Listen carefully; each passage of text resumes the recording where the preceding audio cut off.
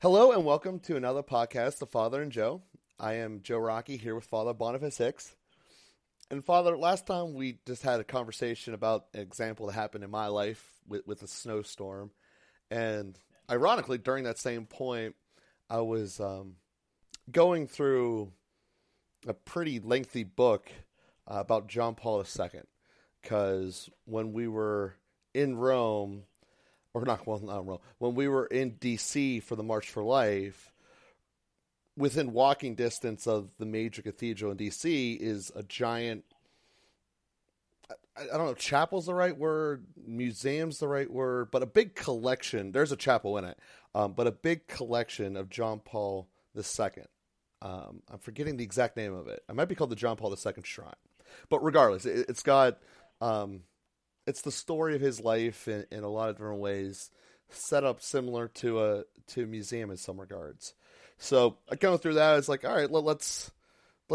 I never read a book about John Paul II before. Let's dive into one, see something out there, and he's had a very fascinating life. He lived under two brutal totalitarian governments that really didn't respect anything about anything at the end of the day, except for ultimately their own personal governmental agendas, suppressed everything below them to the highest degree you could, and he came out of it on the other side better off. Part of it was he became a priest when religion was outlawed. He did that all underground because communism wanted to snuff out all religion. It was part of their agenda. So all that stuff's going on, and this brings a whole bunch of thoughts about this. What are we to do whenever we're facing true evil? Now, I know someone parking your parking space is not true evil, and this is where these two examples kind of diverge from the last cast.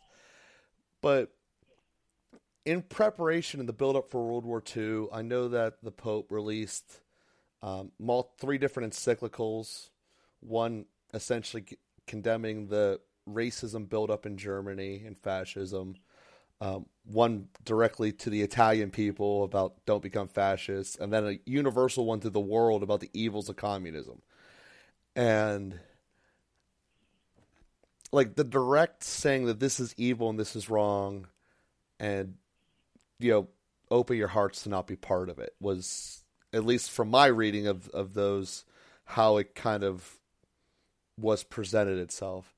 Well, first off, is that an accurate interpretation of the starting point? So at least we're to know if I'm even going down the right direction before we kind of begin here.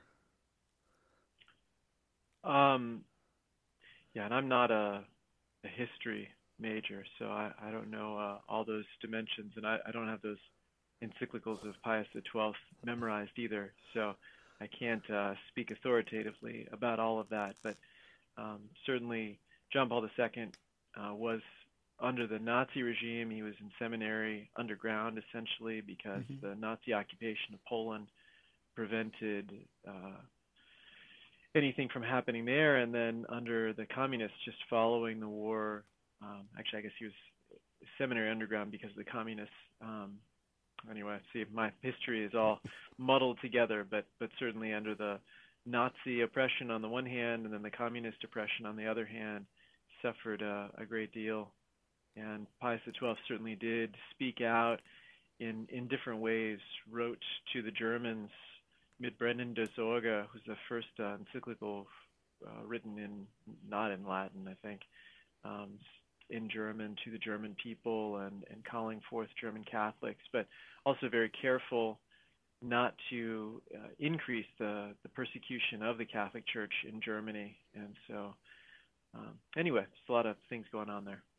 Yeah, and well, that's one of the themes. The reason that this author brought that up was later on in John Paul's life, that was one of the themes that he didn't want to increase problems, was essentially after he and the rest of the global community essentially realized who was responsible for him getting shot.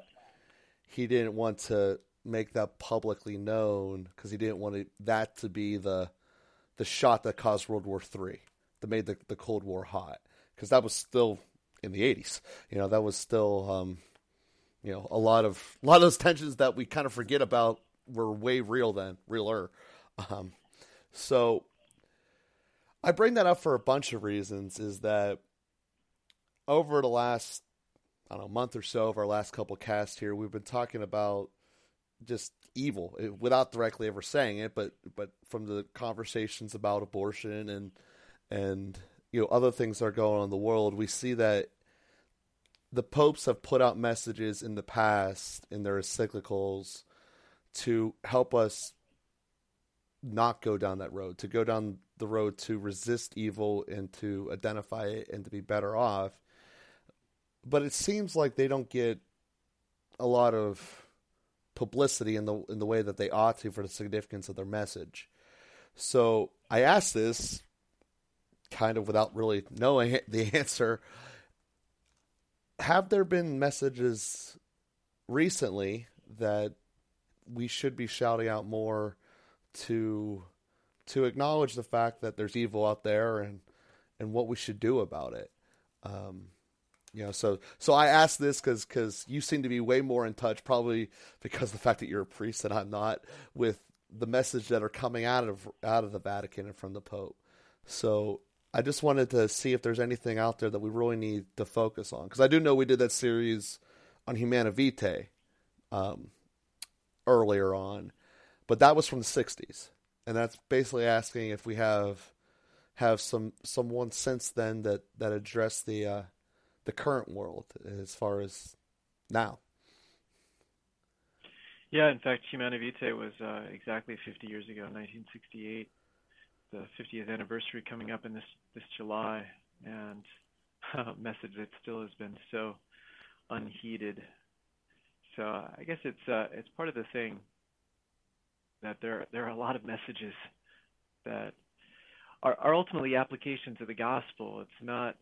I know this isn't what you're intending, but it's important for our listeners to understand that it's not like we have this worldly leader who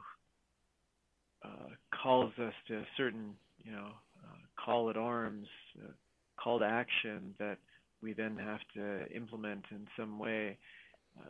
The Pope, in his preaching office, in his prophetic office, tries to shine a light on areas in which our human hearts and human society have gone dark.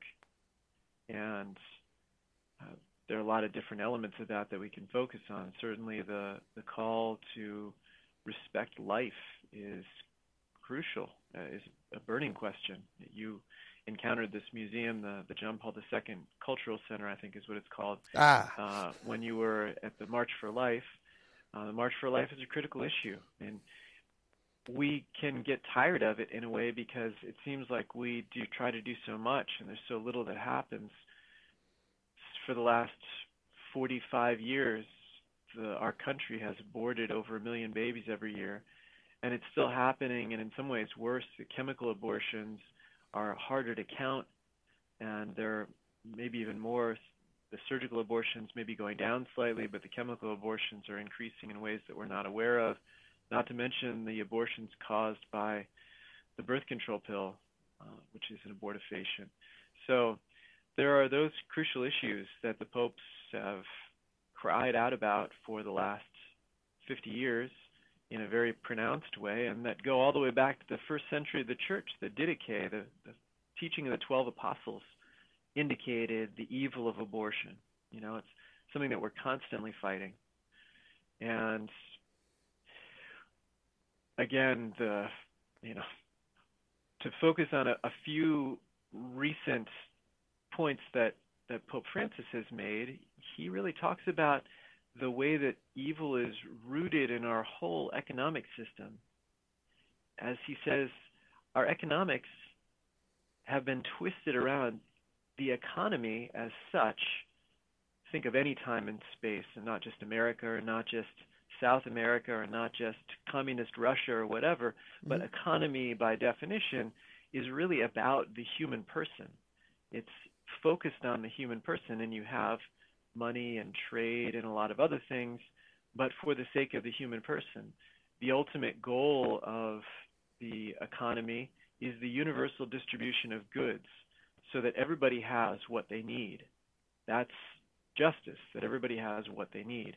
And then we apply certain ways of doing that, ways that God provides things directly to people. He provides things through families. He provides things through employment. He provides things through government. And we try to, we can't micromanage that whole process. So we try to set things up in a certain fluid quality so that ultimately all of the necessary things flow to all of the people who have needs. And that gets stopped up at different places, and different power interests, push and move and shift. And anyway, there's meant to be a fluid process in that. But Pope Francis has identified the way that instead of focusing on the human person and ultimately human needs, everybody's human needs, not just, some poor class or some unemployed or something like that, but everybody's human needs. Instead of focusing on that, we focus on money, and that the current economy is focused on money, and everything serves money. Money has become the end of the economy, and it's a distortion, and that leads to a lot of other grievous things in the way that we treat the poor, in the way that we treat the environment, in the way that we sacrifice children on the altar of more money. How many cries for abortion have been in order that women can work, or that women can have this liberation, that they don't need to be punished with a child. These kinds of things are tied around that dimension of money. So Pope Francis has shined a light on a particular element that can't be applied kind of thoughtlessly. It requires a little bit of subtlety and to reflect on how our whole economic system is run. And we see this also in terms of the commodity of individuals. Pope Francis has cried out about immigration, that people in the best sense, people are seeking a better opportunity in another place, fleeing from violence, fleeing from drugs, fleeing from a lack of opportunity. And that's something that we have to be attentive to. Now, again, for various reasons, there are a lot of interests that focus on either national security or focus on protecting what we have, and so it creates a certain barrier. Now, the answer in all of these things, again, they're subtle issues, and so you can't just say yes immigration, no immigration. It's like, well, no, there are human persons involved in this, and those situations need to be considered. But those are very real things that we're considering.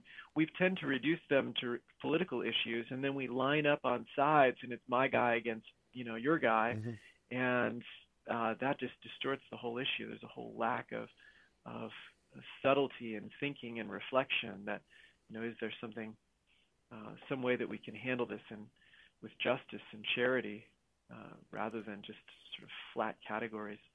And then Pope Francis has also called our attention to the environment, again, in a different way, the kind of liberal agenda for the environment that wants to, protect the baby whales and kill the baby humans, that sort of distorted slogan that Pope Francis sees the environment as another side effect of our general selfishness, our worship of money, and our disregard for other human beings. As he says in a very simple way, the first victims of a damaged environment are the poor. The poor are the ones who suffer the most.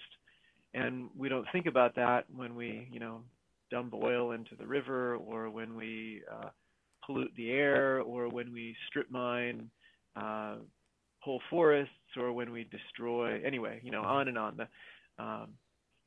So those are some issues that he's drawn our attention to, and again, there tends to be such a strong reaction because it sounds like, Pope Francis is anti-capitalist, pro-environment, and pro-immigration. He must be a Democrat. No, he doesn't have any of these categories. First of all, he's not running for American political office. Yeah. But second of all, the reasons for this are really the reasons of the gospel, which are a care for the poor and to protect the defenseless, and to provide injustice, the needs that every human being has a right to, and that all happens through a respect also for the gift of creation. And all of these areas tend to expose a certain hardness in our own hearts. So anyway, those are just throwing a lot of stuff out there. You asked a very broad question, but a few thoughts.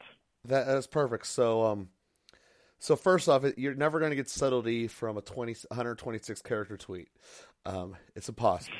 So yeah. I think that and, you know, the whole concept of most of what deemed social media is, I mean, not to go through all of them, but you have a single picture with 5 words on it as a meme. You're not getting subtlety out of that.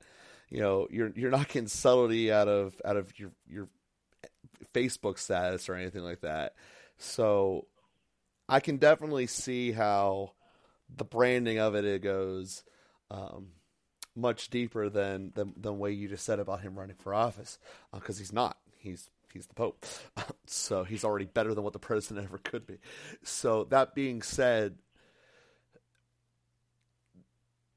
the capitalism one makes sense to me, because I think that the way that the vast majority of people that I have interacted with, and again, I know that's anecdotal evidence, but the vast majority of them look at it as, I'm building up a retirement or this stack of money, regardless of how it is, for a family need.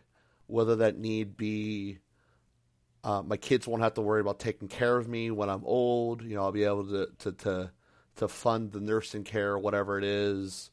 Or whether it be you want to go out and have fun. You know, you go out with your wife and, you know, you go on vacation or whatever. But for human needs therein.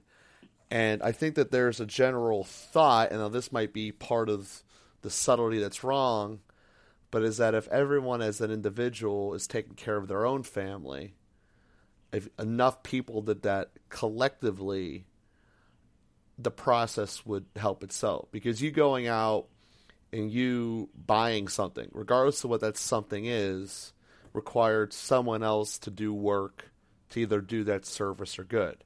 So therefore, that guy got employed because of it. By your purchase of, you know, that cheeseburger, you helped the guy on the farm who grew the cow. You helped the guy on the farm who grew the wheat. You helped the guy who built the actual place you bought the burger at. The guy who built the computer software that your order was taken through. And probably 100 other people that you helped in one small way.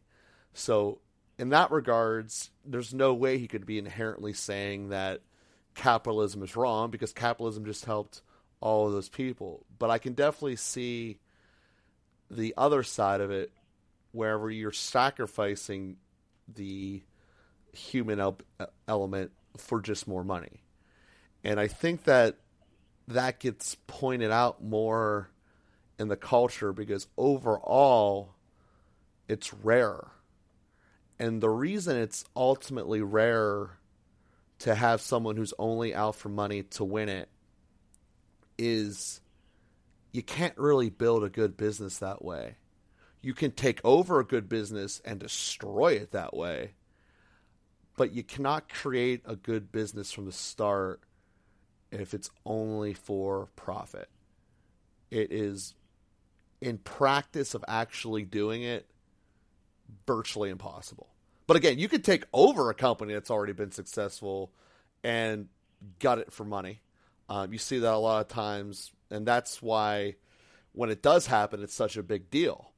The new ownership group, the new CEO wants to fire all these people that, you know, made the company what it was, just so that they can have a better earnings report. There's a lot of examples that have done that. But you cannot create something from the start. And that's, I guess, what I was trying to get at, having been someone who's building a business, that there is a big subtle nuance, but when someone does destroy their company for profits, it tends to be a big media sensation. And I think part of it is because it's not all that common at the end of the day. Because if your starting point is you just want to make money, you'll never grow. And I've always believed that, and I've seen it firsthand. I've declined partners to be with, to join the firm, because I felt that that's all they were in it for, and you just see it. So I guess that's my thought on it. And as far as the environment goes, I think that what a lot of people do to that is say, either A, they discount the whole equation altogether, or B, they say, well, I have no control over the guys down in Brazil tearing down the Amazon rainforest. What am I going to do? I can't do anything. So they just kind of discount it. And it's either the problem is so small it's not on your radar, or it's so big it's overwhelming and you just don't want to deal with it.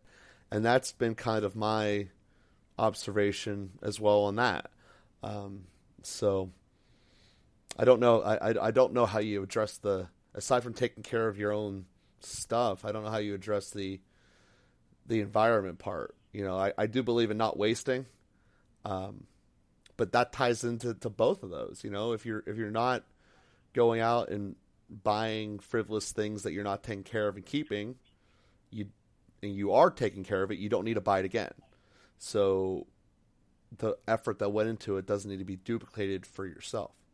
So I don't know if any of that made sense, but that's kind of you shooting those at me, kind of my thoughts on it, because just, my initial reaction. I have no idea if that's justified or not, but part of this cast was, what does the average everyday person think of this? And there you go. That was the 2 cents.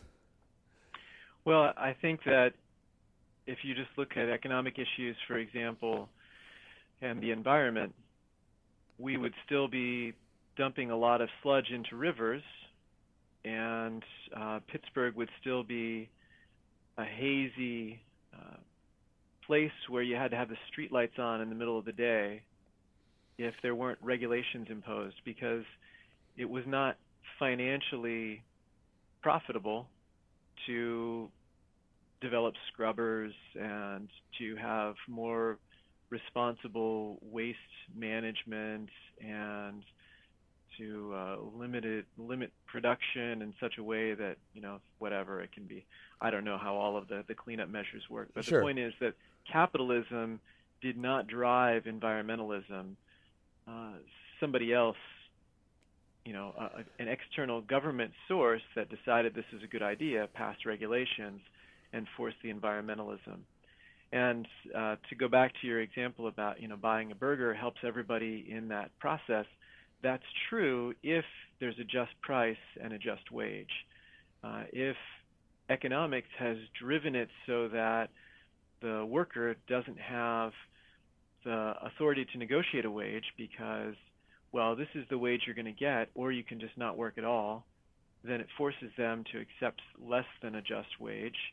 And likewise with the commodity, if there's a level of whatever it is, a level of monopoly or other things that have driven it. Again, I'm not an economist, so I don't know all of the details of how these things work, but it's not hard to imagine that you can put pressure on things to drive down prices. And what's the outcome? The outcome is that people are getting crushed under this, and money is getting optimized. And that's the whole distortion of the economic system, where you trade people for money. Mm-hmm. And the things that you said about people not making money if they're out to make money, well, there are a lot of people who have a lot of money who are out to make a lot of money. Sure. So, no, unfortunately, capitalism doesn't have an internal corrective that prevents the exploitation of people for the sake of money from happening. And so it needs an external corrective. And again, whether that's government or whether that's conscience that's reinforced by preaching or whatever, but there needs to be that external corrective. Those are. It does actually. It's just slow. It's not as fast as people would like it. And to that regard, that's what I was trying to say about the rare of it. The ones that do destroy things for money, they get super, super rich. But there's a lot of super rich people who did not exploit people to get there. And I guess that's part of what I'm trying to articulate, is that just by accomplishing the concept of wealth does not mean that you Sure, destroyed people along the way. But there are the big stories are the ones that do that, do it a lot. But to answer your thing, I'm definitely not saying that you can live your life without regulations, but I can also say that inevitably, what would have happened was, and this is true with any of it, as long as you have multiple, not monopolies, basically, is what I'm trying to say. As long as you don't have one employer who can control everything, and this is why communism falls, because the government says this is what you do, this is what you get, deal with it. And every time you have a situation like that, regardless of where it is, people suffer. You need to have a variety of places you can work for your personal individual freedom, because you need to have this thing to say, all right, I'm working at company A, they're not treating me well enough. There needs to be a company B or C that you can see if that would be a better fit for you. Because that's just the way it is. And economies need that. That's why monopolies and too big to fail are bad things always.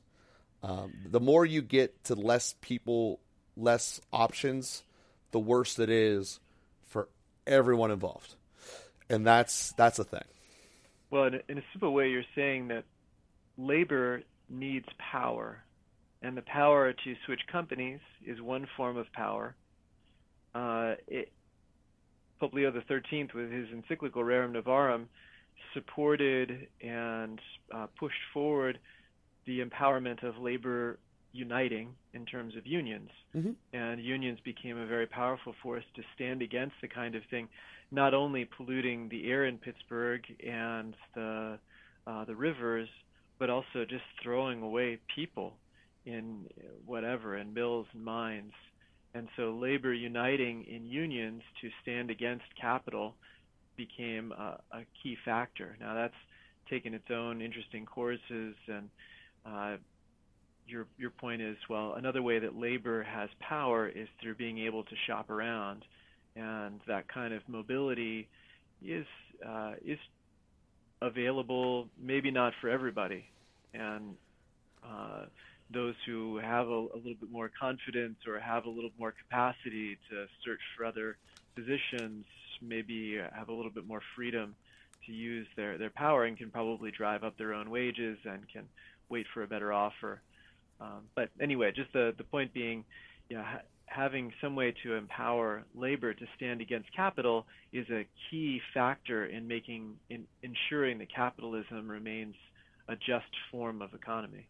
Yes, and on that note, from what you just said, to every listener out there, I know I've said this before, I'll say it again, save up 6 months worth of wages. That's what gives you the power to go to your boss and say, you're not treating me right. If you don't fix this, I'm leaving, and you actually would be able to.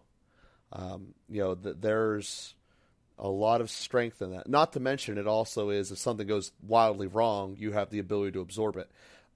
So I definitely recommend that. But here in modern times, they're not the way they originally were intended. In their own right, unions have become monopolies in their own regards. If you look at the medical instance, you cannot join a medical facility without being a member of their union. And arguably, they have the worst abuses of them of anyone out there. They have to work 12-hour shifts all the time, not knowing what their schedule is going to be, being on call and all that. Just because that's the way that it is. Now, what if there were two nurses unions, a red one and a green one? Say, all right, red one, you fought for these terms. I'd rather do the 6 hours a week, but work 6 days a week. So I'm going to go join the green union. See, and that's what I'm saying. The more options there are, the better it is for everyone inherently. And also, the more options there are, that means there's more people making decisions over less people. You get one giant conglomerate makes decisions for the entire health system. That doesn't necessarily mean that you're going to have the greatest results. You might have great results if that guy's good, but if that guy's not good, you're going to bring a lot of people down and have a lot of people suffering. So that being said, little tidbit on the economics there. I do thank everyone for listening to the cast here today. Please continue to subscribe and give us the reviews that you have been. Again, we'll be releasing our answers on Twitter at Father and Joe. Please retweet us to continue to spread the word. Have a great week, everyone, and thank you.